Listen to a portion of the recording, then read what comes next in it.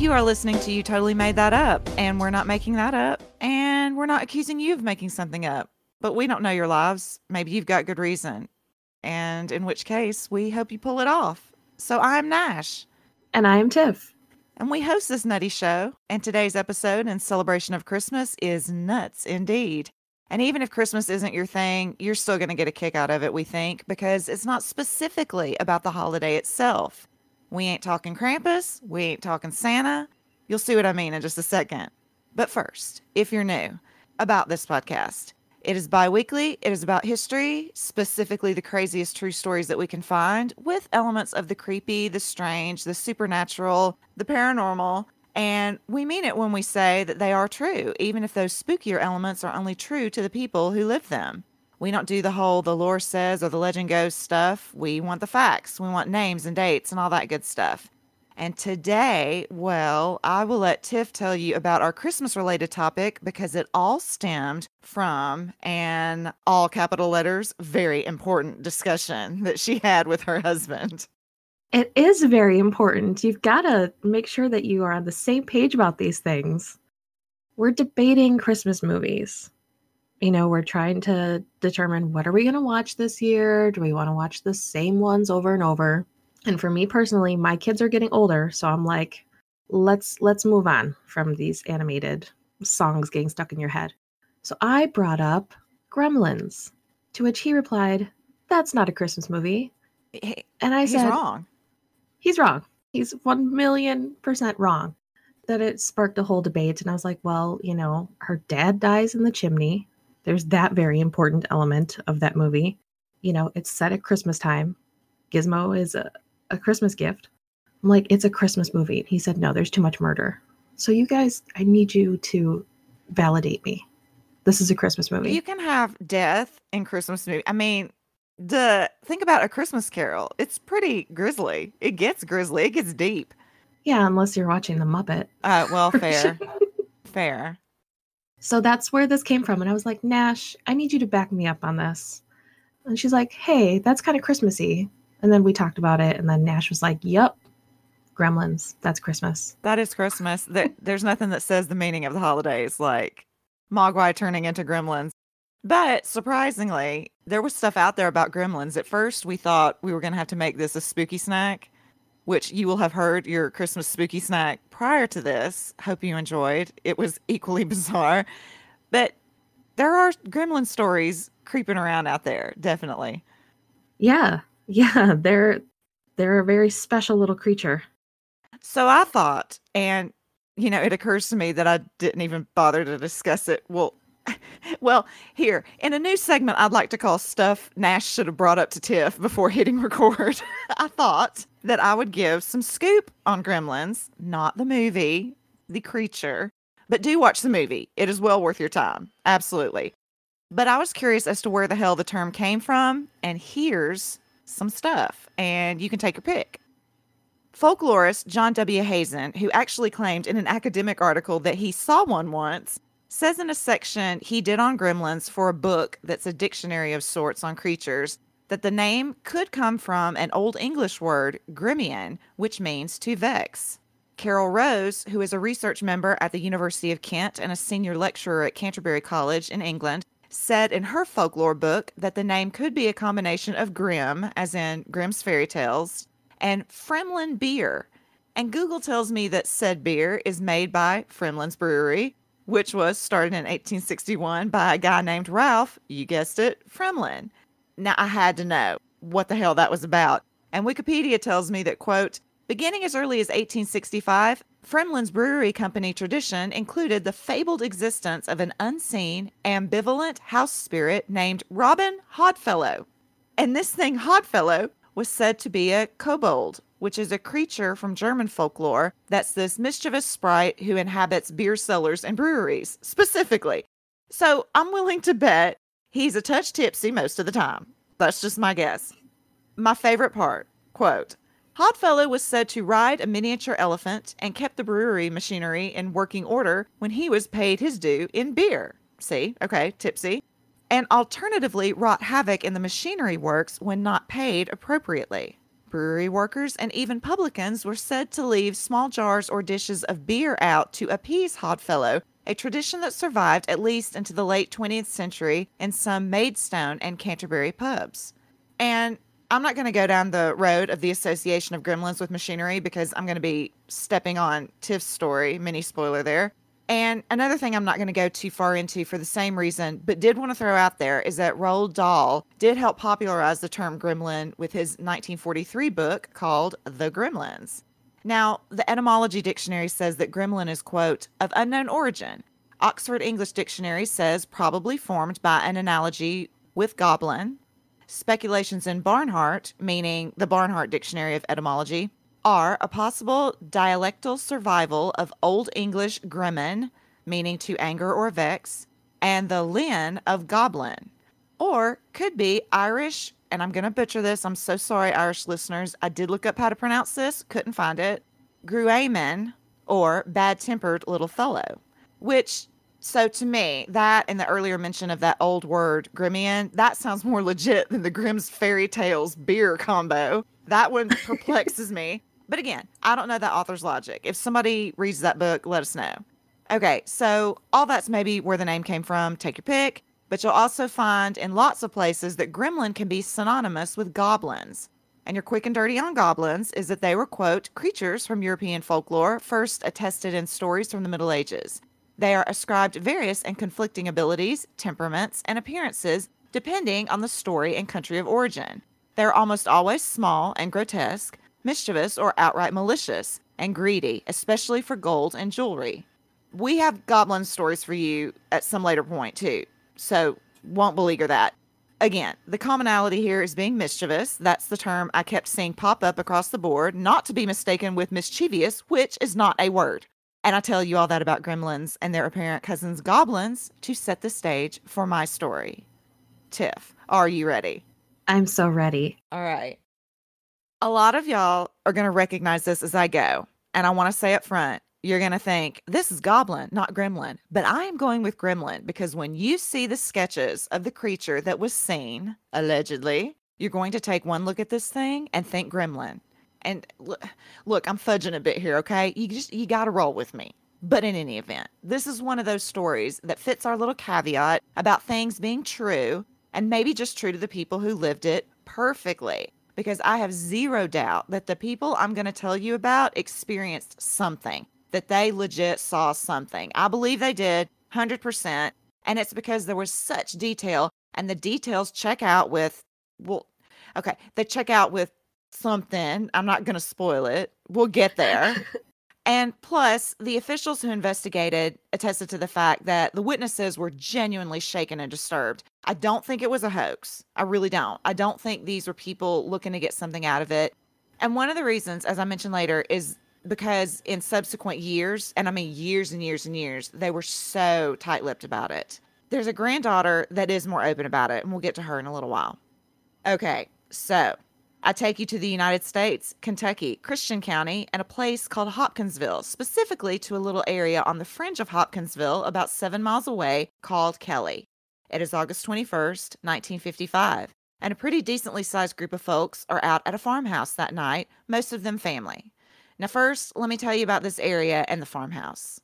Kelly is described by one of my sources as, quote, just a smattering of houses a few miles north on the highway. This part of Kentucky is green and flat, with not a knob or a hill of any kind as far as the eye can see. Plowed fields are separated only by greenery-choked hollows. And in terms of where this farm was located with respect to the town proper, it would involve directions like go down past the train tracks and get off the highway onto the gravel road, cut through the woods. You get the idea. They had a little bit of livestock like pigs and a couple goats. They had a cat and a dog. They grew tobacco and vegetables. They were on about 3 acres. And the farm was just the basic of basics in terms of functionality. There was no running water, so we've got a well and an outhouse situation here. And I've got a picture of the house in show notes. You can see that it's just unpainted wood. And one report noted that the goat pen and a bunch of fencing were busted in need of repair. There's also a cluster of maple trees at the back of the house and another cluster to the front right of the house. And except for the immediate area around it, everywhere is covered in weeds that are about 2 to 3 feet high. And the house is tiny. There's a kitchen, 1 bedroom with 2 beds, And then in the living room, there was also 2 beds. There was a touch of electricity, so my guess is a generator since they were so far out. And they had a dim light on the front door and the back door, a few lights in the house, and they had a small fridge in the kitchen. Also in the house were 4 firearms, 2 shotguns, a rifle, and a pistol. I am probably telling you this for a reason. Now, at the house on this night were 9 adults and 3 children, aged 12, 10, and 7. But apparently this is in dispute, as some places say 5 adults and 7 children, or various other combos. But when you count it, it comes to 9. So there you go. There's one myth busted for you. We know the adults for certain. We've got the matriarch of the family, Mrs. Glennie Langford, and over for dinner that night was family friend Billy Ray Taylor, who was in from Pennsylvania with his wife. And there were 2 of her grown sons and their wives and their children, all of whom lived with her. And then another grown son, Elmer, aka Lucky Sutton, and his wife, who were in town and just staying there for several months because they picked up work in traveling carnivals. And so I have to assume they were between jobs. He and the friend Billy Ray and their wives often did the carnival thing together. So they're the 2 main people who were involved in what I'm about to tell you, Billy Ray and Lucky. And by the time their night was over, they'd be peeling into the police station begging officers for help. And here's what happened. Oh, but P.S., like I did just a second ago, I'm going to be making little corrections along the way to reflect the mistakes that will pop up in the list type or quickie articles that you'll initially see if you go searching, because my primary sources are a book written by Isabel Davis, who went there to speak with the family and other witnesses the very next year, as well as an interview with a fantastic investigator called Joe Nickel, who I'll tell you more about later.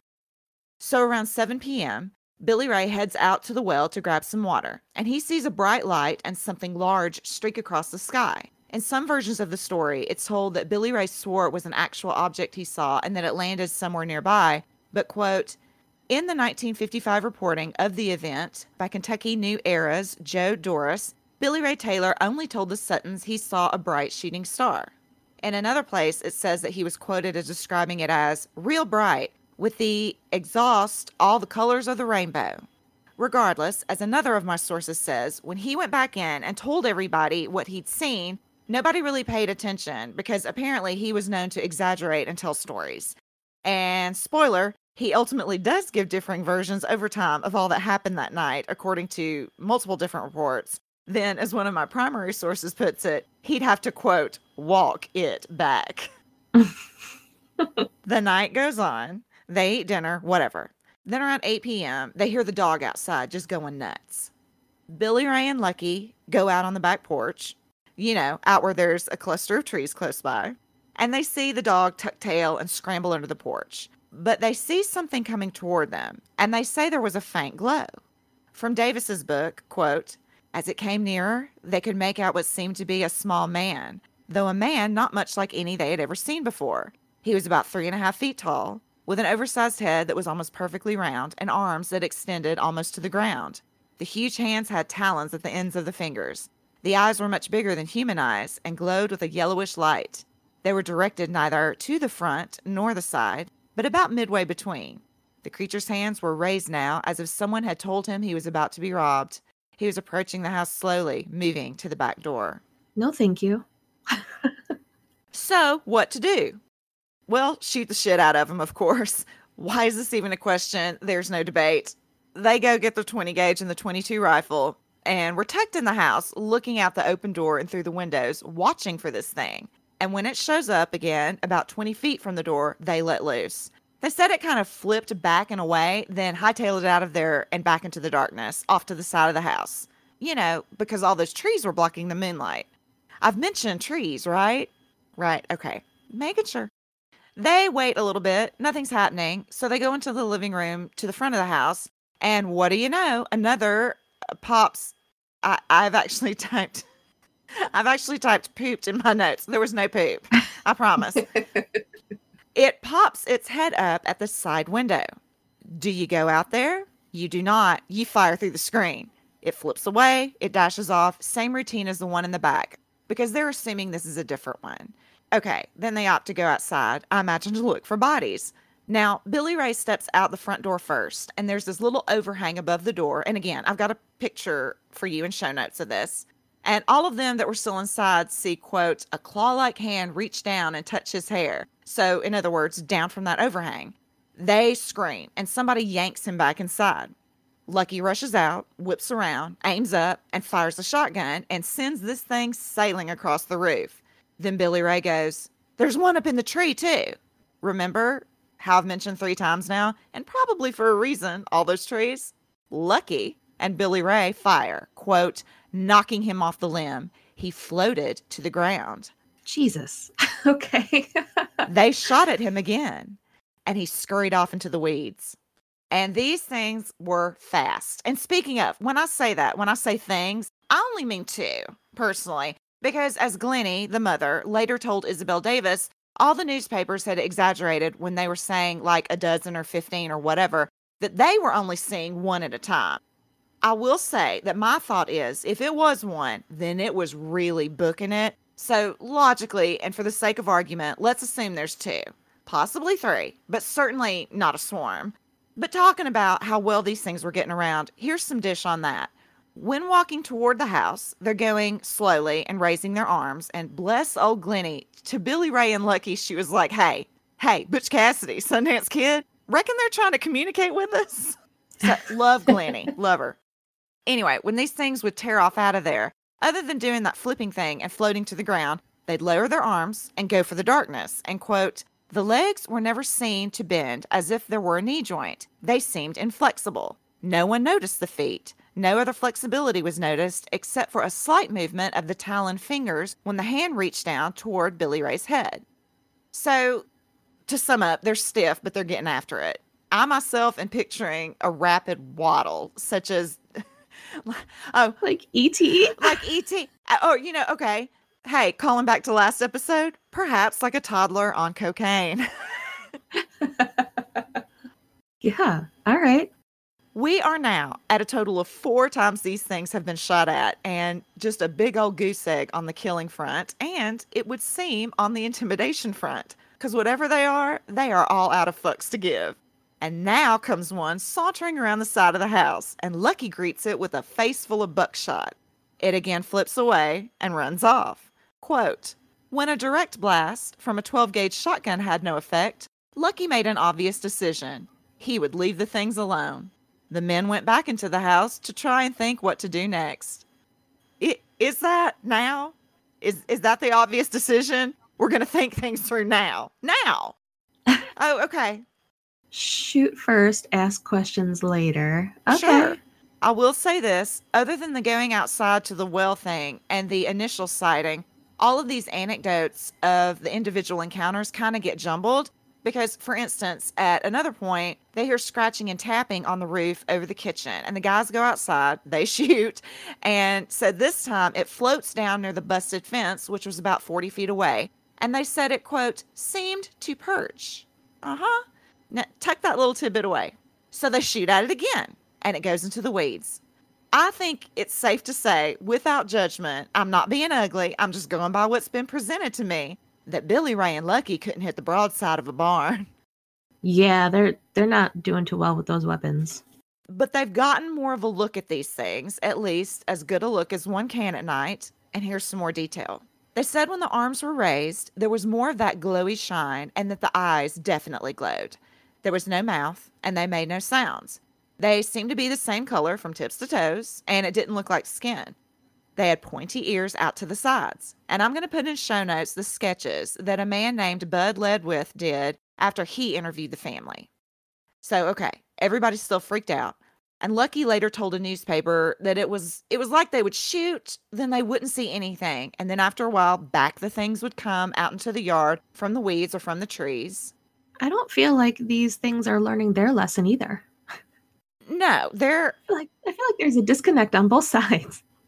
I wouldn't call them aggressive, but I would possibly call them fearless. 100% I'd call them fearless. So they'd show up, they wouldn't do anything, and they didn't have a chance to retreat because everybody was shooting at them. And he said that this happened about 6 times. And again, bless Glennie. She's freaked out too at this point, but she's trying to keep everybody calm. And she keeps saying, look, they aren't doing us any harm. Can we please stop shooting at them? And this is the part that is just infuriating. Quote, The children were frightened too, in spite of efforts to reassure them and even to prevent them from seeing the creatures at all, but they would not be kept in bed. At least once, one child was in the front yard when a creature was seen and fired at, and by the time the family left the house, one child was screaming with fear and had to be carried to the car. Please don't shoot at gremlins in the yard when children are also in the yard. Can that just be a rule that we all agree upon? Unreal. Oh boy. Unreal. Huh. Okay. Yeah. I mean, I get it. You're in bed, you're a kid, your family's already busy partying and probably keeping you awake. And then they start shooting things. So yeah. You're going to get up. And these, like I say, these are older kids. What did I say? Like 12, 10, and 7?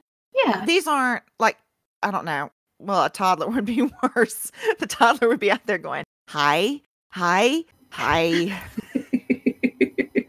So, but yeah, the kids weren't having any of that. I mean, and true enough, I could be a very well-disciplined child, but when the guns start going off, I don't care. I'm getting up and I'm seeing what's going on, or I'm hiding under the bed. It's 6 of one, half dozen the other. I have a feeling that maybe that one kid was very persistent and just bolted out into the yard to see what the hell was going on, and then surprise. As you can tell by the mention of the car in that quote, we've now arrived at the point that the family is ready to get the hell away from there and get some help. So they pile into 2 cars and they tear off for Hopkinsville to the police station. And perhaps, surprisingly, the response they received was sympathetic. The chief of police, a man by the name of Greenwell, said, quote, "Something scared these people, something beyond reason, nothing ordinary. These aren't the kind of people who normally run to the police for help. When they feel themselves threatened, what they do is reach for their guns." Which they do. Which they did. This is true. And here we are. The cops believe the family and they call the state police to assist. So there's several state troopers who show up. And then this was the city police office that they were at, but the county sheriff's office was in the same building. So a handful of them are along for the ride as well. Oh, and they also call a Kentucky New Era newspaper photographer because why not? There is a crew now going back out. And some of the family stays at the police station, but the rest, including Lucky and Billy Ray, head back out to the farm with the cops. The chief supervises them doing a search all outside and in the house. And he says later that he was being subtle about it, of course, but that he did definitely look for evidence that maybe they were drunk. And there was nothing. And others had said that there was no way because Glennie flat out wouldn't allow it. And she actually said later during a radio interview that they could have beer occasionally, but she didn't allow people to get drunk at her house. She had a strict no liquor policy. And I love this tidbit. During the search, they said everyone was on edge and that when somebody accidentally stepped on the cat's tail, Chief Greenwell said, quote, "You never saw so many pistols unholstered so fast in your life." God, that had to be amazing. And Davis commented, quote, "The fame of this anonymous cat seems to be permanent. Everyone I talked to mentioned that screech and the ensuing panic." Oh my gosh. There are some soiled britches too. You know that. Oh yeah, the cat and the dog were useless, as noted. The cat and dog did fuck all to help with this situation. Anyway, they find shotgun shells, spent casings, whatever, and they saw the holes in the screens. And while some reporting made a big deal out of this, trying to imply that this was faked or that there were tons more shells than what would match up with the family's story, or vice versa, that it was this huge shootout, it's not true. Everything matched up. The story matched up with what was on the scene. So screw that part. There's another myth busted for you. And there was also reports that the reason the cops got so involved was because basically they were afraid that this was some sort of throwdown between neighbors and that people were going to get killed. And maybe, but like I say, according to the chief, that wasn't the initial motivation. Because, as noted, if it was a dispute like trespassing or something, the family likely would have handled it themselves and only involved the law if they absolutely had to. Now, in the backyard, there was something a little weird, which was that near the fence, where the one thing was at some point, there was this patch of grass that, per the chief, only at a certain angle, when you hit it with your flashlight, it had some shimmery glow to it. It was about a foot or two across, but they couldn't find that the grass was disturbed. And for that matter, there were no footprints anywhere. So they didn't know what to make of it. And I bring that up for a reason, though. We'll come back to it. point is, it's just pitch black outside. They're not able to see hardly anything. So they tell the family that they'll come back in the morning when they can actually see. And it's now around 2 a.m. when the family's back to being alone at the farm. And then around 2:30 in the morning, Glennie's laying in bed trying to go to sleep when she turns over and, quote, saw a little man with his hands on the window screen. The creature seemed to have come around the chimney to stand there. It put its clawy hands up on the screen and stared silently into the room. So she whispers and gets the other's attention and quote, Lucky across the room was on his feet at once. He lifted his gun. I'm going to shoot, he said. For God's sake, don't, his mother answered. Lucky was not persuaded. Mama, I'm going to shoot that little man, he said, and fired. Quote unquote. That's not me southerning it up. That's the quote.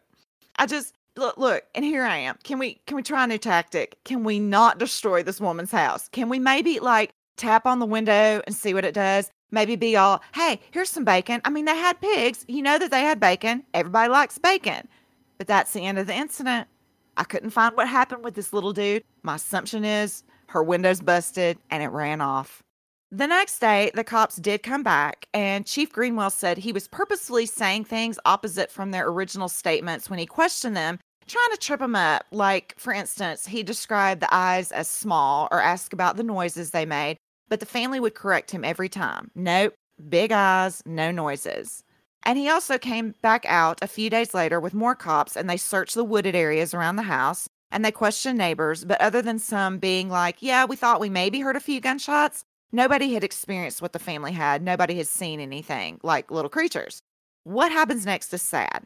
In the aftermath, people were coming out of the woodwork trying to interview the family and coming out to the farm to look around, all that stuff, because, and I'll put this in show notes, the local newspaper had a big article out the next day, which was on a Monday, and all this happened on Sunday, so everybody local knew about it. And from Davis's book, quote, as late as midnight on Monday, hundreds of sightseers had been at the farm, and they were back in even greater numbers on Tuesday. The Suttons had no way to get rid of these visitors or even to keep them off the property. People would approach the house from almost any direction and did so. They peered into the windows, walked into the house when they felt like it, as the doors had no locks, and questioned the adults and the children, demanded that the family pose for snapshots. Enterprising small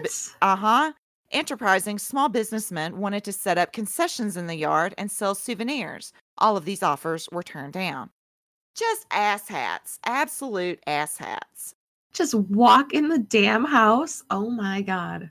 Then, regarding the media, quote, for a few days the area buzzed with excitement. Reporters and photographers from the wire services and from individual newspapers in Indiana, Kentucky, and Tennessee poured into Hopkinsville and Kelly. A New York City newspaper made a personal investigation by telephone, resulting in a news item of superlative inaccuracy. Radio reporters came. At Kelly, automobiles blocked the roads and sightseers swarmed over the farmhouse. Skepticism rode high along with the interest. Investigators issued statements of disbelief. The Hopkinsville newspaper, the Kentucky New Era, was disdainful. And then further, talking about when she was on the scene the next year to do her interviews, Isabel Davis said, quote, these witnesses had become deeply embittered and resentful as a result of the ridicule they had received. The last thing they wanted was to talk about the case to anyone, least of all to a stranger who proposed to write about it and perhaps open the gates to more publicity and ridicule.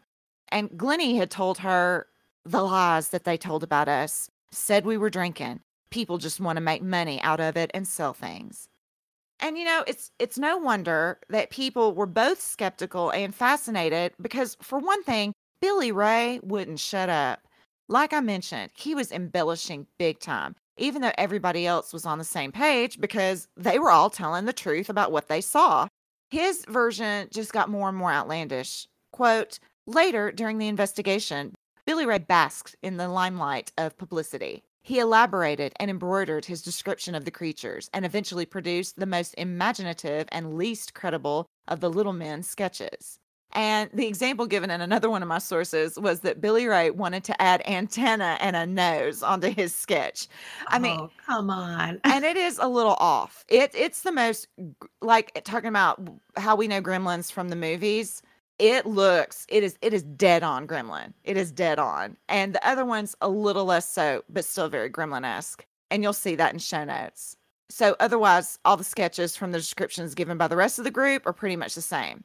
But he'd done damage because skeptics were immediately saying this was all a hoax and basically saying it was Billy Ray who orchestrated the whole thing because, quote, his behavior was in sharp contrast to that of the other witnesses, none of whom aroused such prompt suspicion in the investigators. Just, God damn it, Billy Ray. Why do you have to show out? I hate people like that. Gotta ruin it for everyone. So let's break this down. And we may as well start there with the UFO alien, crazy antenna. Love it. I do love that. With the UFO alien angle. And I will pause here and say my reason for not chucking this into the alien file, because I don't want to do aliens on this show, but mainly because at the time in the early 50s, flying saucer sightings were really kicking up and from all over, not just in America. And some of them involved seeing creatures, the classic little green men. So this topic was decently frequently in the news. And I say that to say, for that reason, it doesn't surprise me that his mind jumped to aliens with, the combo of seeing whatever streak across the sky. But as one of my sources pointed out, none of the original witnesses described these things like the classic little green men. Some of the papers did, but they didn't. And like I said, when you see the sketches, they don't remotely fit into the typical creature that was being described in most of these stories that were making the news. And that's why, for the most part, people seem to refer to it as a goblin incident. I, of course, vote gremlin, but that's actually not what I vote. I'll tell you what I think later on, because of course I will. That's why you're here. You love hearing what I think. Now, if you happen to be curious about the breadth of UFO sightings during this time, and there was a mind-boggling amount, in show notes, you're going to see where I link to Davis's book that's available online in full. And they give a detailed rundown of a ton of instances in the very first pages. It's really astonishing. Bottom line, though, in this case, it was a meteor shower. Many people witnessed it, and it's documented as having occurred that night. Actually, you know what? Probably for several nights, come to think of it, because don't those tend to last a few nights? Yeah. Yeah, I don't think it's like a one-night thing. So probably for several nights, and it was the Perseids meteor shower. In that area specifically, it was the minor shower within it called the Kappa Cygnids. So, yeah, shooting star. No UFO, not unidentified, totally identified. And I didn't get into this. I didn't even put it in my notes, but I can tell you there was nothing found, like an object. There was never any, there weren't even a meteor found. It probably burned up in the atmosphere. So, okay. Secondly, and related, there's the Air Force angle. And it's one of those things you may see in relation to this story stated as fact that the Air Force got involved, but there's no evidence to back this up, even though it had already been reported on Monday. So, and this was quick, by Tuesday, the Air Force sent out press statements that said there was no official investigation into any spaceship or passengers from Hopkinsville and that there was no basis to any of the reports. And what I think might be a source of confusion is that Fort Campbell, which is in the same county, it's just closer to the Tennessee-Kentucky border, but it's not terribly far away from Hopkinsville. It does have some air personnel stationed there. A matter of fact, it's the home of the famous 101st Airborne Division, but it's not an Air Force base, it's an Army base. And they didn't have anything to do with Project Blue Book. What is that, you ask? And I shall tell you. Project Blue Book was, quote, one of a series of systematic studies of unidentified flying objects conducted by the United States Air Force. Project Blue Book had two goals: to determine if UFOs were a threat to national security and to scientifically analyze UFO-related data. And by the time Project Blue Book ended in January of 1970, they had amassed 12,618 reports on UFO sightings and, quote, concluded that most of them were misidentifications of natural phenomena or conventional aircraft. And then later, when it could be revealed, it was added that in addition, a number of them were due to sightings of aircraft that were experimental and classified at the time, which is understandable that they wouldn't spill those beans in the first go of the report, because, hello, classified. In a 2012 piece in Skeptoid, science writer Brian Dunning looked into the supposed involvement of the Air Force because he'd also seen it referenced in other stuff written about this incident. And he found nothing in Project Blue Book, all of which is now because of FOIA, which is, for those outside the US, that's the Freedom of Information Act. A lot of it was already available way long time ago. Like, they ponied it up pretty fast after they closed the project, but my understanding is that even more became available, more documentation came available through FOIA. So he started with the basic thing that you think to do, which he did a search for Hopkinsville.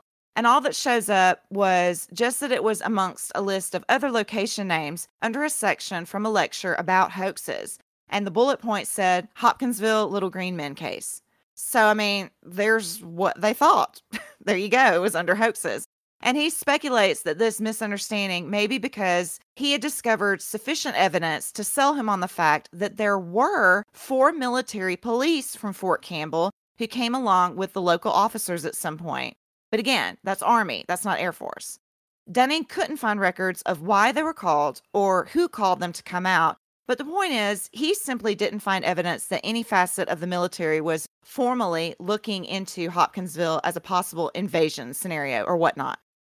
Now, an article on Mental Floss, who are typically very solid, while they don't cite their source for this, I suspect it's from Davis's book because she co-authored it, and I read her section because her section is specifically just on Hopkinsville.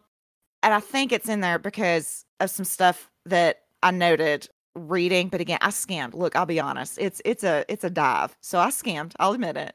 I'll go ahead and share this because it made me laugh a lot. They said that nobody from the military looked into the case until 1957, when a Major John Albert interviewed the family, quote, none of whom changed their story, and did a cursory examination of the facts before determining that the goblins were not aliens, nor were the Suttons perpetrating a hoax.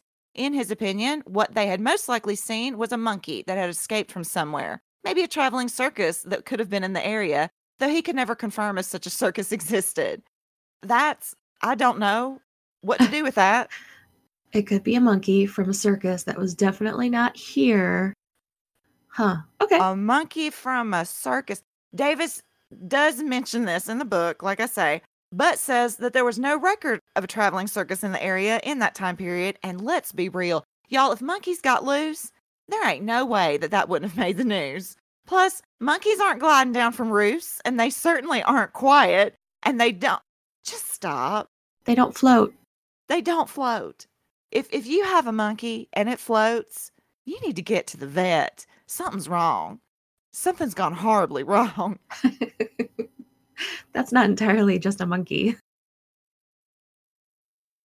And while it's an excellent source because of all the on-location interviews she did, Davis's book is published by the Center for UFO Studies, so there's inherent bias there.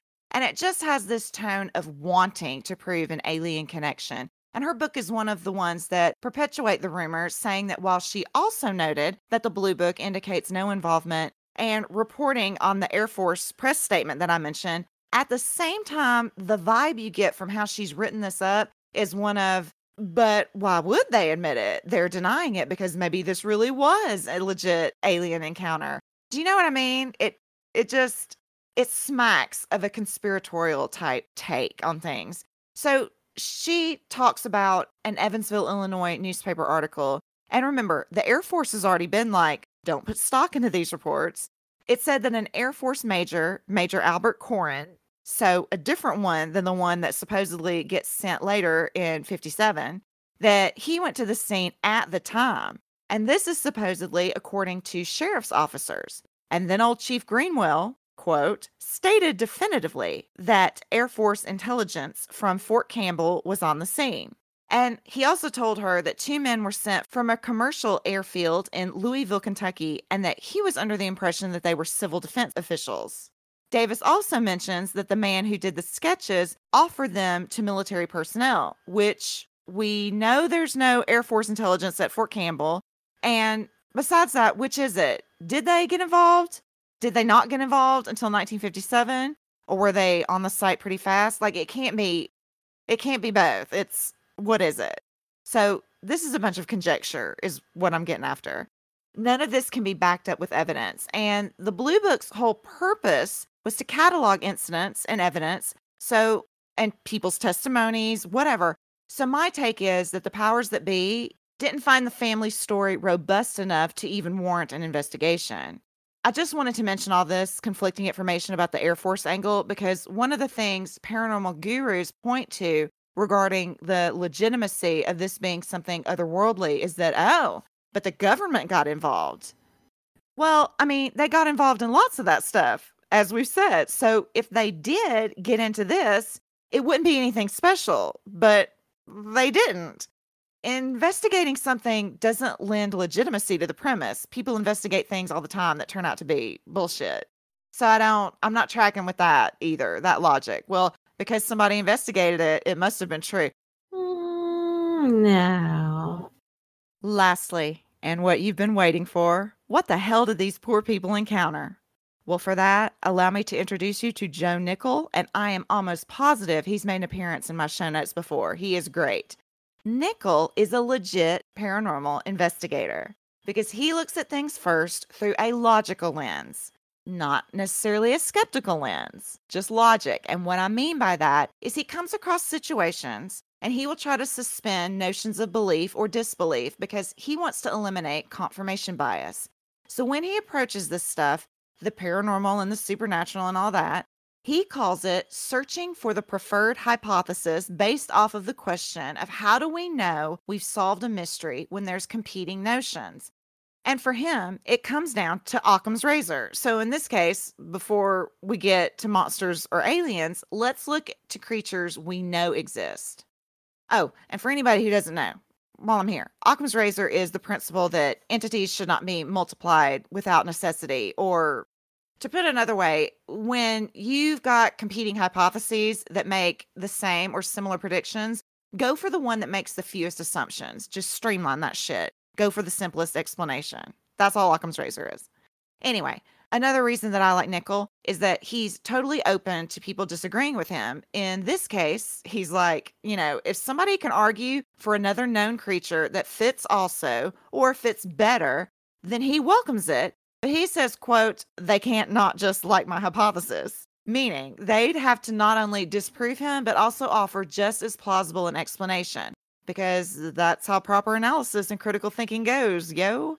His goal when looking at this stuff, in a nutshell, is finding an answer that is just what Occam's razor is driving at, saying he wants an answer that, quote, is the simplest one with the most explanatory details. And I think that y'all will agree regarding this case, he nailed it. Like I said earlier, I don't think this was a hoax. I think that there was indeed something out there, and so does Nickell. So let's put ourselves in the family's shoes for a second and talk about the handicaps.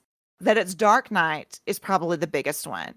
These aren't super sophisticated or well-off folks. And in the interview with Nickell that you'll find a link to in show notes, it's pointed out by the interviewer that it's clear these people aren't made of money. And so who knows the state of their vision, if maybe they needed glasses. And I found that to be an excellent point. And as noted, they're kind of primed to be operating under the assumption that this was a possible UFO and aliens because that was the trend at the time. If we follow a logical process, putting aside aliens and goblins and gremlins and stuff of that ilk and focus on things known to exist, we can rule out 2-foot-tall humans. Ruling out humans leaves us with animals. Now we ask, are there any animals that would fit this bill? Well, do you have a guess? Are there? I don't know. I'm thinking some kind of bird. I don't know, like my mind went to turkeys. If it were turkeys, they would have made themselves known. There would have been no cautious approach. Now, all right, you ready? I'm ready. Nickell identified 25 points of similarity between the description of the creatures seen on the farm that night and, drum roll, the great horned owl. Ooh, okay. It's possibly why I kept mentioning the trees, y'all. And yes, their habitat can be in this area. So let's get that out of the way. It's not a rogue. It's normal for great horned owls to be in this area. It's not a rogue circus monkey. It's okay. Aww. Darn it. Some of the points of similarity include, and I'm not going to list all 25, but they include that no more than two were seen at any time. And that tracks with them because great horned owls are monogamous mates. They are just over 2 feet tall when they're, standing erect. The feathers that stick up into the sides of their head a bit can look like those pointy ears. Oh, and I didn't mention this earlier, but and you'll see it in the sketches. They described no neck. These things are basically head and straight into shoulders. And so, on an owl, you wouldn't see the neck because that's what an owl looks like, head, then straight into torso. Wide spaced eyes and shiny glowy yellow, which that's owl eye shine. And from what I read, not every bird has this, or at least not so distinctively. Owls have it very distinctively. And that the eyes never moved, which also tracks. The whole raised its hands every time it got ready to float. Them are wings. And the great horned owl's wings have feathers that they kind of separate at the end. So they would look like large digits. Look like claws. Oh my Well, God. no, they look like large digits, but the claws are just birdie talons. Because like when the wings were down to the side and it's dark as shit, so it just blended in with their big fat talons. So they thought that those were fingers and that the arms were just dragging the ground. But those were the feet because they were like, we never saw feet and there were no footprints. Well, no, there wouldn't be because anyway. So birdie talons, they walk awkwardly till it picked up speed. And these owls do walk and they can haul ass when they're on the ground. And in this case, they were likely walking around in the dark looking for field mice who were also out cruising at night. The whole floated 40 feet from the roof to the fence thing. Well, owls are quite silent and they glide down to catch prey. And lastly, zero fear of humans. They're curious little a-holes. If you've ever been around or watched footage on owls, you'll know this. They have zero qualms about checking stuff out. They just aren't typically skittish birds and super aggressive birds unless they have good reason to be. But how did they not get dead, Nash, you ask? Well, I'm sure they did get pinged, but as established, it does not seem that the guys were terribly good shots. And plus, we're talking buckshot from a good distance away from a not terribly large gauge. So, I mean, yeah, I'm sure they got dinged, but also they've got their wings raised because that's what everybody said. Their arms were up. The wings are raised. So when they're firing, they're probably nicking off feathers. Those feathers that are now spread and up is my guess. Or who knows, maybe they are getting pinged in the torso, but they're huge, fluffy, and it's buckshot. So anyway, I have no idea, but it didn't kill them, obviously, because there's no owl bodies found. Hello, when Billy Ray and Lucky looked around, nor were they found by any cops. So the answer is nothing died. Whether you're cool with it being owls or you want to defy logic and go gremlin, nothing died. I will note that one thing Nickel can't explain is that little patch of glowy, shimmery grass, but others have put out there that local to the area is this moss, and they call it moss. It's actually fungi called foxfire, and it has this bioluminescent quality. So who knows? Maybe the owls had some on their feathers, and when they got pelted, it knocked some off. There's just no telling. I will say that you may have heard some birds will fluoresce in the dark, but that's under black light. Their feathers, like veins in the feathers and all, and their beak will fluoresce. But of course, there's no black light here. Just want to throw that out there. Nickel does say, though, that when the owls were raising their wings up, it's entirely possible that moonlight caught their lighter belly feathers and it reflected. And speaking of feathers, in terms of evidence that would have been nice to definitively prove Nickel's hypothesis, I mean, think about it. When the cops were back and looking around, nobody was looking for evidence that it was something natural. They were looking for signs of something unnatural. And so in the interview that I've linked you to that was done with Nickel, they were talking about, if any of us were there, we'd likely be cataloging everything. And who knows, that everything might have included, bird tracks and feathers that had been shot off, and maybe, Tiff's favorite, owl pellets. Because wouldn't you puke if you were the owl and you were caught in this shitstorm? I would. Just there. But people still believe it could have been goblin-y gremlins or aliens. There's one specific group of believers that I want to note, one small group consisting of two, and they are the children of Lucky Sutton, a sister and a brother named Geraldine and Elmer. In a 2002 interview, they talked about how they absolutely believed their father's account. That he was really close-lipped about it, but then finally opened up more when they were adults. And understandably, they didn't appreciate how, quote, many of the reports referred to the Suttons as a low-status group of people and used their father and Taylor's employment, talking about Billy Ray, with a carnival to discredit the family's story. And Geraldine says about the suggestion that it was a hoax, he, talking about her dad, wasn't that type of person. You could look at him and tell that something happened to them that night. They couldn't have made up something like that. They were just country folks. They wouldn't have thought to think up something so elaborate. They wouldn't have run to the town terrified in the middle of the night. And then Elmer said, it was a serious thing to him. It happened to him. He said it happened to him. He said it wasn't funny. It was an experience he said he would never forget. It was fresh in his mind until the day he died, like it happened yesterday. He never cracked a smile when he told the story because there wasn't nothing funny about it. He got pale, and you could see it in his eyes. He was scared to death. And again, I don't dispute that they saw something and were frightened. I just don't think it was something otherworldly. But on an aside, real quick, Geraldine has since written a couple books and screenplays, and she has a YouTube channel, so I'll link you guys to all that in show notes. She seems like a really nice lady, and I'll link you to an interview that Kentucky Educational Television did with her too. So I'm going to end this with how Joe Nickel wrapped up his piece, because I can't do it any better. Quote, in summary, allowing for the heightened expectation prompted by the earlier flying saucer sighting and for the effects of excitement and nighttime viewing, it seems likely that the famous 1955 Kelly incident is easily explained by a meteor and a pair of territorial owls. What a hoot. And that... you nerd. No. Nickel, you nerd. I love it, though. And that is your tale of the Kelly Hopkinsville goblins that were totally gremlins. No, not really. They were big-ass owls. Gremlins. They were gremlins. They were feathered They were gremlins. gremlins. They were gremlins. They're gremlins. They were fat-ass gremlins, though. Boy, howdy. All right, hit me. Tell me, because I'm dying to hear yours. I know a fractional amount about it, and I've been waiting on this all week. So gremlins.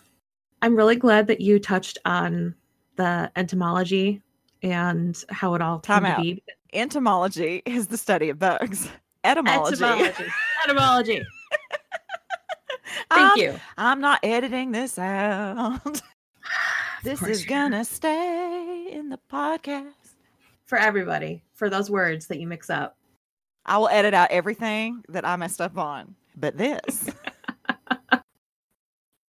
So, yes, the history of the word, the source. I assumed that gremlins have existed for a long time.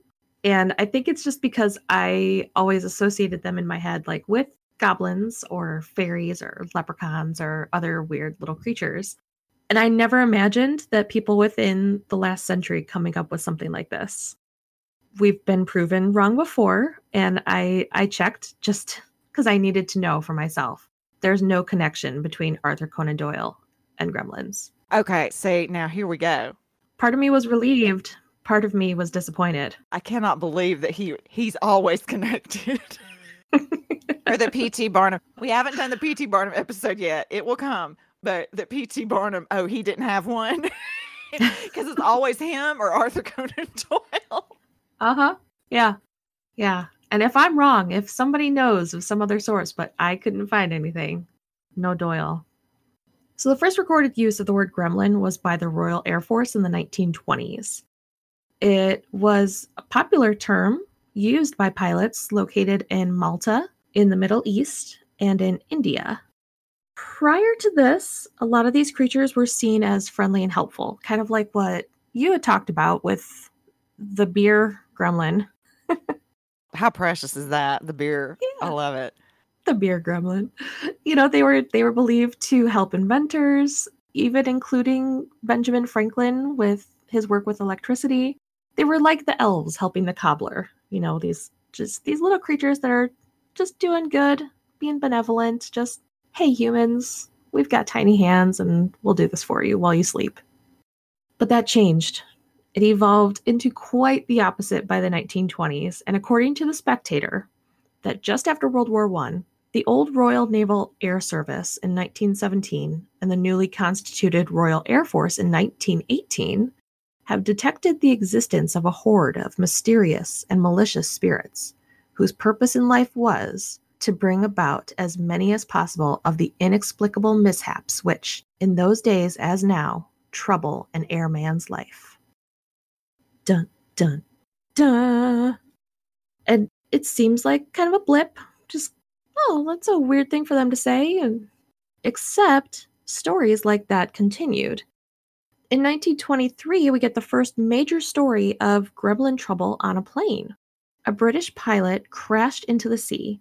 He survived, but when he talked about what happened to cause the crash, he told people that it was gremlins. He described them as little people, that they had jumped out of a beer bottle the previous night. They annoyed him all night and all morning before he got onto his plane.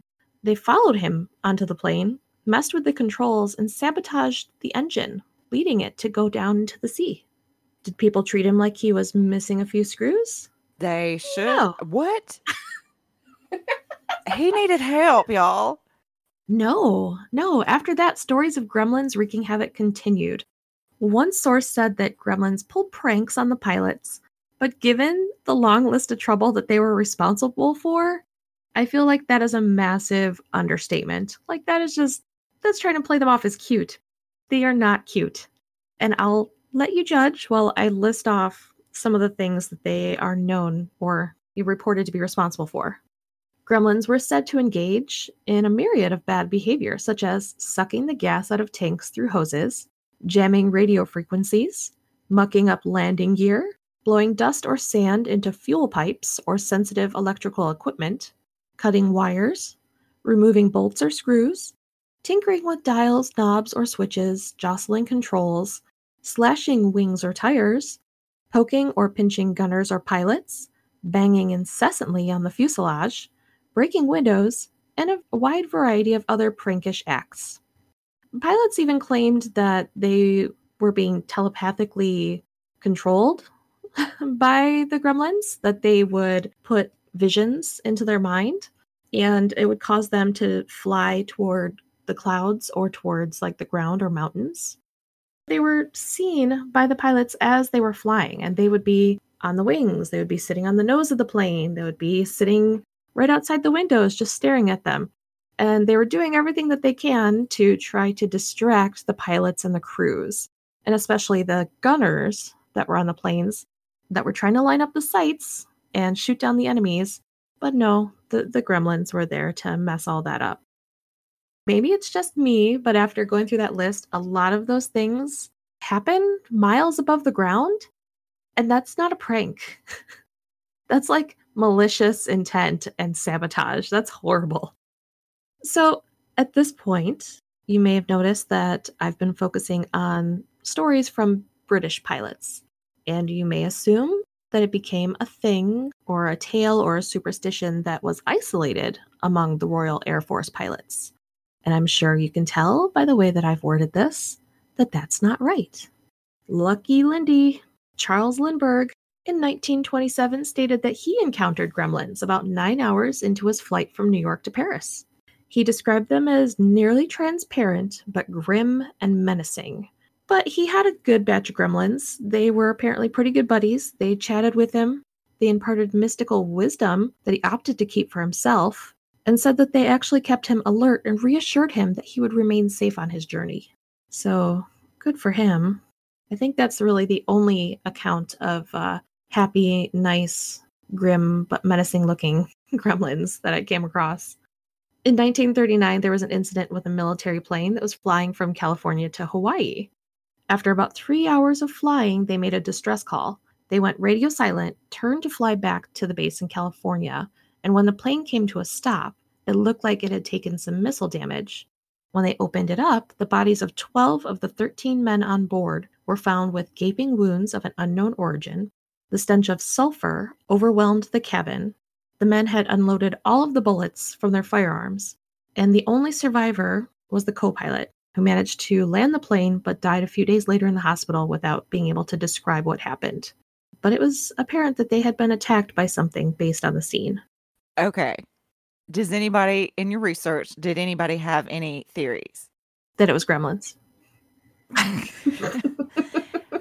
My thought is somebody like was wounding themselves with something. Well, if they never found anything sharp, you would think that would be mentioned. My thought is somebody lost their cookies, and that makes it sound like they puked. No, that's Tasha cookies. Anyway, lost their marbles and was like cutting on themselves and then went nuts. But you'd think that many men would be able to stop it, stop one guy. Because I was thinking, okay, so he did all that, and if all the firearms were empty, then he must have shot himself. But why didn't they just shoot him? I have no hypothesis, is what I'm driving at, and was hoping that someone else did.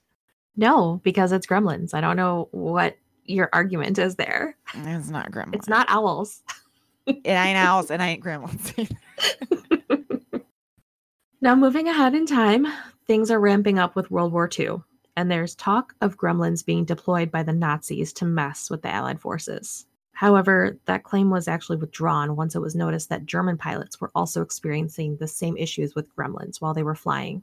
In fact, by World War II, gremlins had become such an issue, they were officially recognized by the British Air Ministry, where, quote, they were studied on the ministry's behalf by the well-known gremlorist pilot officer Percy Prune, who wrote up their exploits in a service manual. This was the first official document to take gremlins seriously and to propose ways to either placate them or distract them sufficiently to accomplish the mission without major mishap. Now, there's an account from an American fighter pilot known as L.W. that was noted in several of my sources because of his detailed account of his gremlin encounter. While flying a combat mission, L.W. says, I am very aware of my surroundings, and as I go higher, I notice an unusual sound coming from the engine. The instruments went nuts. I look at my right, and I see an entity staring at me. Then I look at the aircraft's nose, and there's another one. Hanging in there, dancing lizards. So let's just take a break. Let's leave off at dancing lizards for a moment, settle in and kind of examine things. So he acknowledges that there is a worry, that he maybe was suffering from hallucinations or something that was called spatial disorientation. And some people have probably already been thinking about stuff like that as I've been talking. Many people disregarded the gremlin phenomena as hallucinations due to flying at high altitudes and the thin air, or as LW notes, spatial disorientation, which, as a person who has problems with vertigo, just reading about it made me kind of spin a little bit. So a little bit of a fair warning there. Yeah. And that's, you nailed it. I was about to say oxygen deprivation.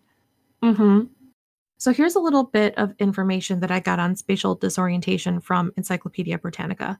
It's the inability of a person to determine his true body position, motion, and altitude relative to the Earth or his surroundings.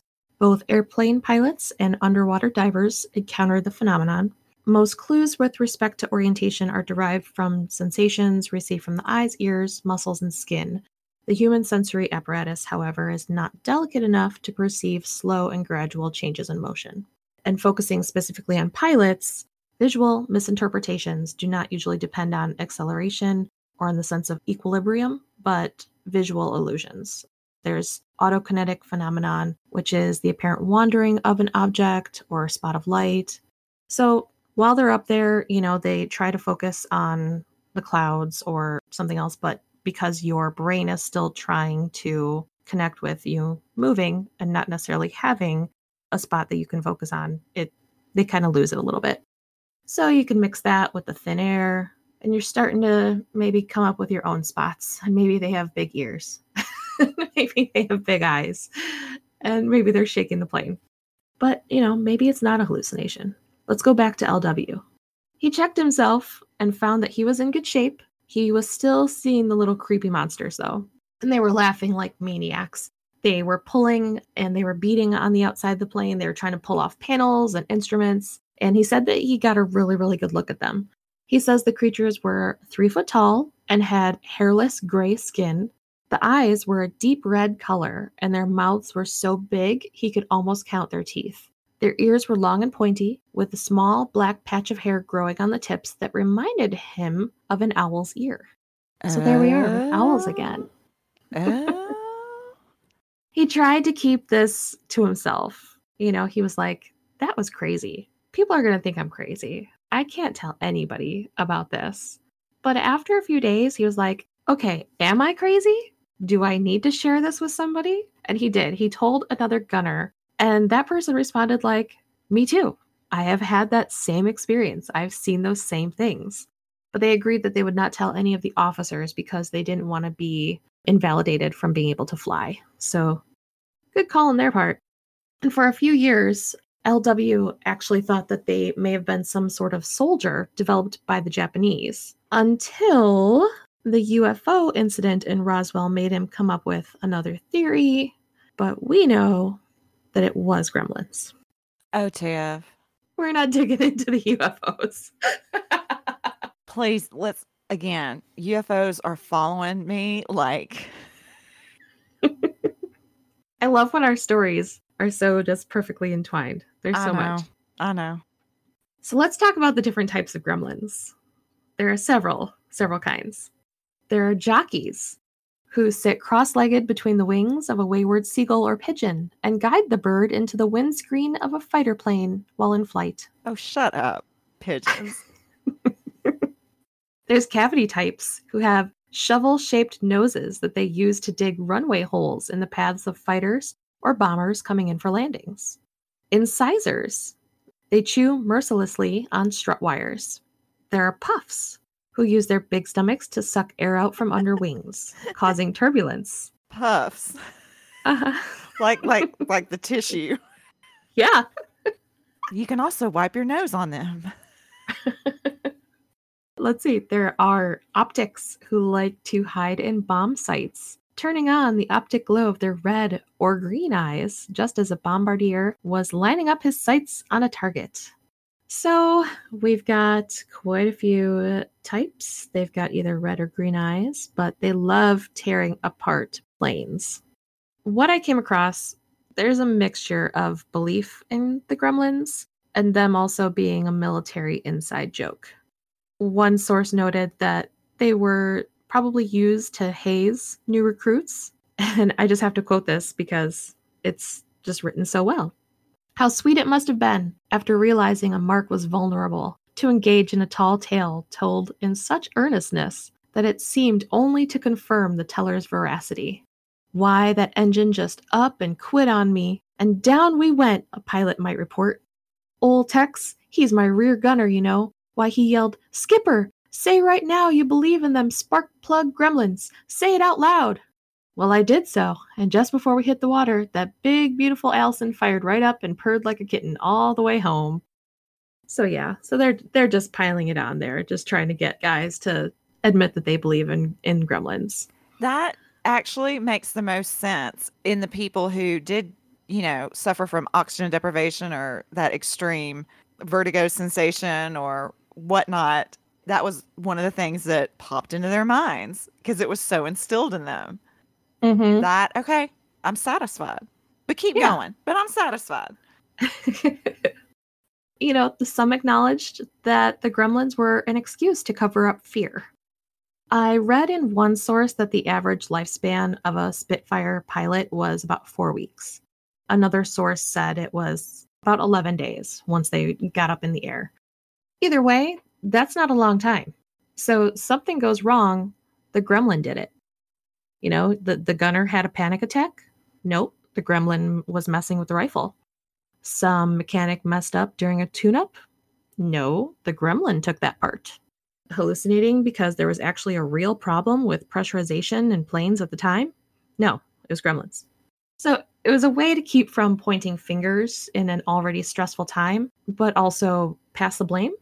And it's funny because I came across John Hazen as well. And he had a line that I really liked that said, "The gremlin has been locked on as a new phenomenon, the product of the machine age, the age of air."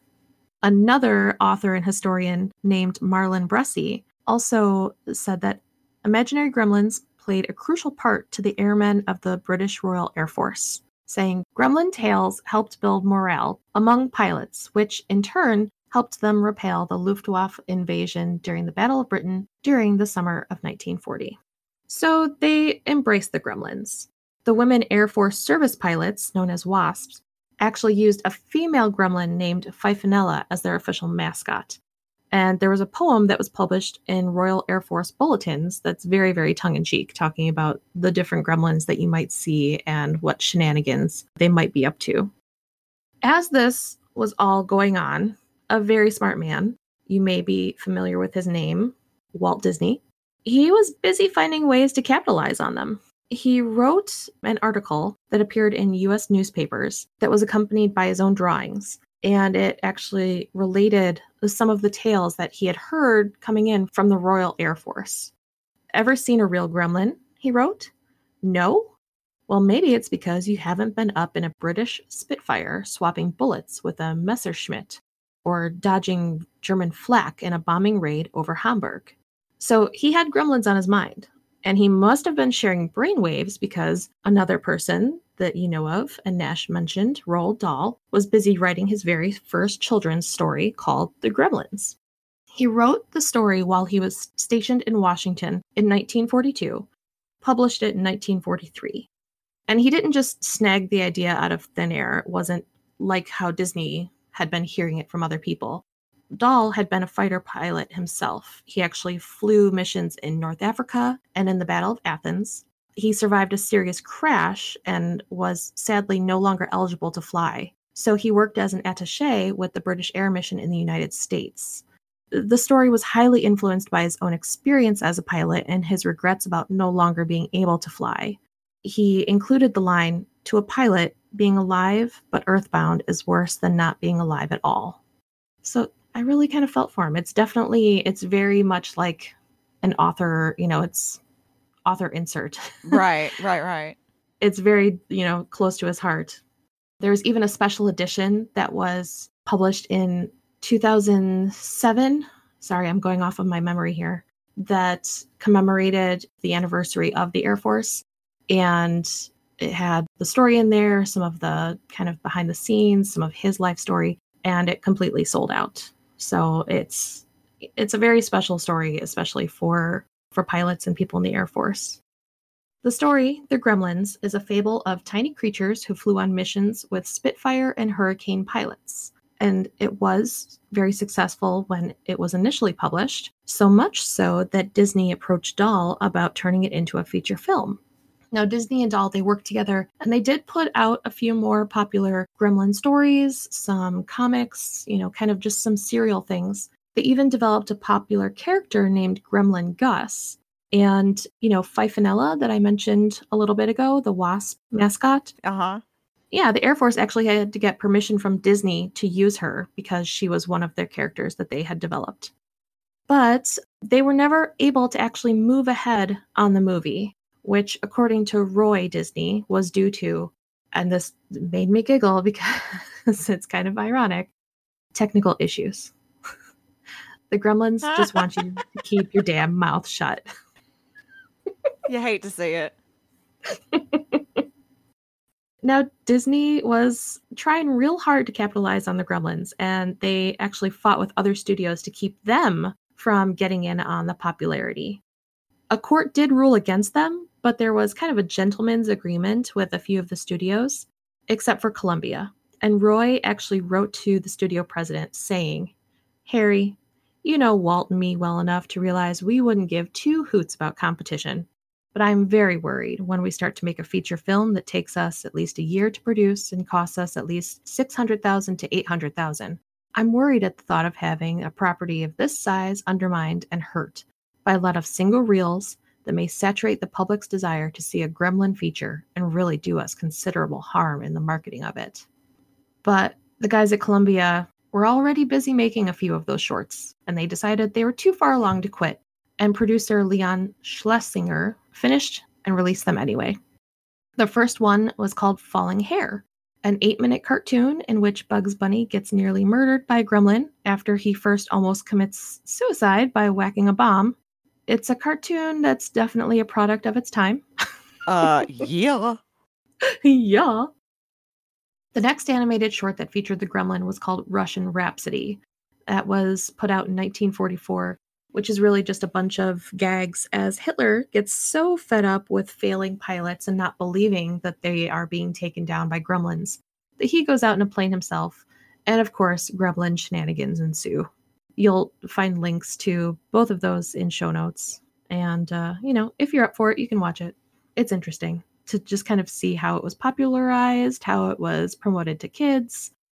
But after that, gremlins were not really consistently popular.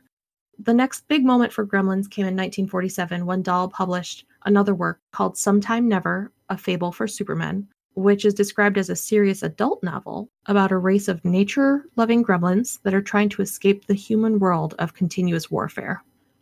Then there's the classic, wonderfully weird episode of The Twilight Zone from 1963. One of my favorites. Absolutely one of my favorites. It's the best. Everybody, you guys all know this. You all know it. I guarantee it. Nightmare at 20,000 Feet, starring William Shatner, featured an evil gremlin attempting to rip an engine from the wing of an airliner in which he's flying. I am going to spare you a terrible impression, but I know you can picture it in your mind. Go find it and watch it. I think they remade it too, didn't they? Isn't there a modern Twilight Zone? I think they, well, you know what? I'm going to hunt down that clip for y'all, even if I have to pull it myself and make it for our YouTube channel. I don't think I'm going to have to, though. It's so popular. Surely it's somewhere that I can link you guys to. Yeah. And then, of course, finally, we come back to where we started, to the 1984 film, directed by Joe Dante, written by Chris Columbus, executive produced by Steven Spielberg, the masterpiece and Christmas classic known as Gremlins. It is a masterpiece. I don't think we're overstating it. It's amazing. And, if you've got young children, maybe watch it at least one time without them so you can judge how scary it is, because it's pretty gruesome. And it's actually the reason why the PG-13 rating exists, because there was enough violence in it that they actually wanted to give it an R, but they kind of fought back with the studio. They went back and forth with removing some of the worst deaths and gore. And so now that's why we get PG-13. So thanks, Gremlins. I did not know that. Today I learned. So Gremlins are interesting. I hope that you guys do check out show notes, because there's going to be a link for a part of my story it's really, really fun. And the site takes a very serious approach to scientifically examining the Mogwai and Gremlins. And I laughed my ass off while paging through it. Because, they're even like, if you shave it down, you'll find that the creature doesn't even have nipples. And you're like, what? What? Because they reproduce asexually. Oh, God. Well, and it's amazing. What? Good point. They got a point. Yeah, it's amazing. So you guys need to check that out, because it's going to be a good time. And then, I kind of have one final thing here that's a little bit more thoughtful. And as much as, I kind of want to scream and be like, it is something on the wing, it's Gremlins, it's Gizmo and Stripe and whatnot. There's this idea from Ernest K. Gann, who is an aviator and an author, and he suggested the possibility of an unseen, often capricious hand whose self-appointed purpose was to balance the yin and the yang in human life. He questions why he was spared when he had a certain malfunction or damage to his plane, while another pilot in the exact same situation would have died. Fate, he couldn't quite come up with a good explanation. But he says, is it really so remarkable that early pilots, confronted with the poorly understood science of flying and themselves subject to sudden, unexplainable events, would feel the need to offer something tangible to account for why a friend suddenly perished and they were still happily flying? Would airmen not do what all humans have done for millennia when confronted with similar dilemmas? Snatch the inexplicable away from the cosmos and give it form back here on Earth? After all, isn't that why humans conjured fairies, goblins, gnomes, leprechauns, and their ilk in the first place? Oh, I like that. Yeah. I like that. So that's it. That's what I have to tell you about Gremlins. They really like airplanes and World War II. And World War II. Yeah, you mentioned the Hitler stuff. That's earmarked as a definite episode topic. We're going to talk about Supernatural and the Nazis. That's a massive story. Yeah. It's a good one too. Oh yeah. There's a reason why Indiana Jones was doing all that, you guys. Exactly. Yeah. No, we won't be retelling you the story of the Ark of the Covenant or Crystal Skulls or, God forbid, Crystal Skulls. Oh no. No. Crystal Skulls who? No, I don't. What? We don't acknowledge that movie. That's it. Merry Christmas. I hope that you're watching Gremlins and enjoying some eggnog or whatever it is that you do to celebrate. Keep listening for the outro where we tell you how you can get at us on socials and email. And we continue to encourage you to review us when you can. But really, we just care about hearing from you, review or don't, you know? And if you have ideas for sign-offs, we're still wanting those because everything we come up with, somebody else has already done. Oh, another thing is if y'all want a nickname, then hit us up with that. The most recent one we got, and listen, the timing on this just couldn't have been better. A listener called, and well, I mean, it's not their real name. It could be. But to us, they are, and get ready for me to butcher this one, Laquius Ludovicus reminded us that we had said in some episode that the listeners were our lovely ghosts and goblins. How about that? We could just call you the Gremlins too. We could just make it hey Gremlins. Hey. Hey. So anyway, ideas for that would be great. But that's it. Happy holidays, everybody. Happy holidays. Celebrate safely. Watch out for gremlins. Don't climb in the chimney. Oh my God. Do you know, I did look into that for a spooky snack for Christmas, which you guys have probably already heard the one we chose. But when I was looking into that, y'all, it is so sad. Like there was nothing fun about it. There was nothing. I was like, no, but we could do some of the sad. But are there cases where it was like a whoopsie doodle or that somebody succeeded or that they got him out in time? It never, y'all. Yeah. Don't do that. Don't do it. And on that happy note. All right, you guys rock. We'll see you in January.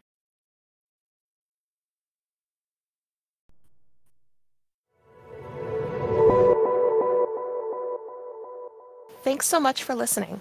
As a reminder, you can check out our sources for each of the episodes at show notes, along with any supplemental things we think you might enjoy.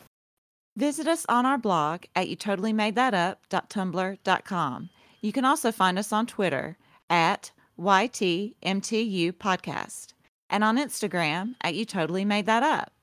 Feel free to contact us on those platforms, and you can also email us. That address is youtotallymadethatUp@gmail.com.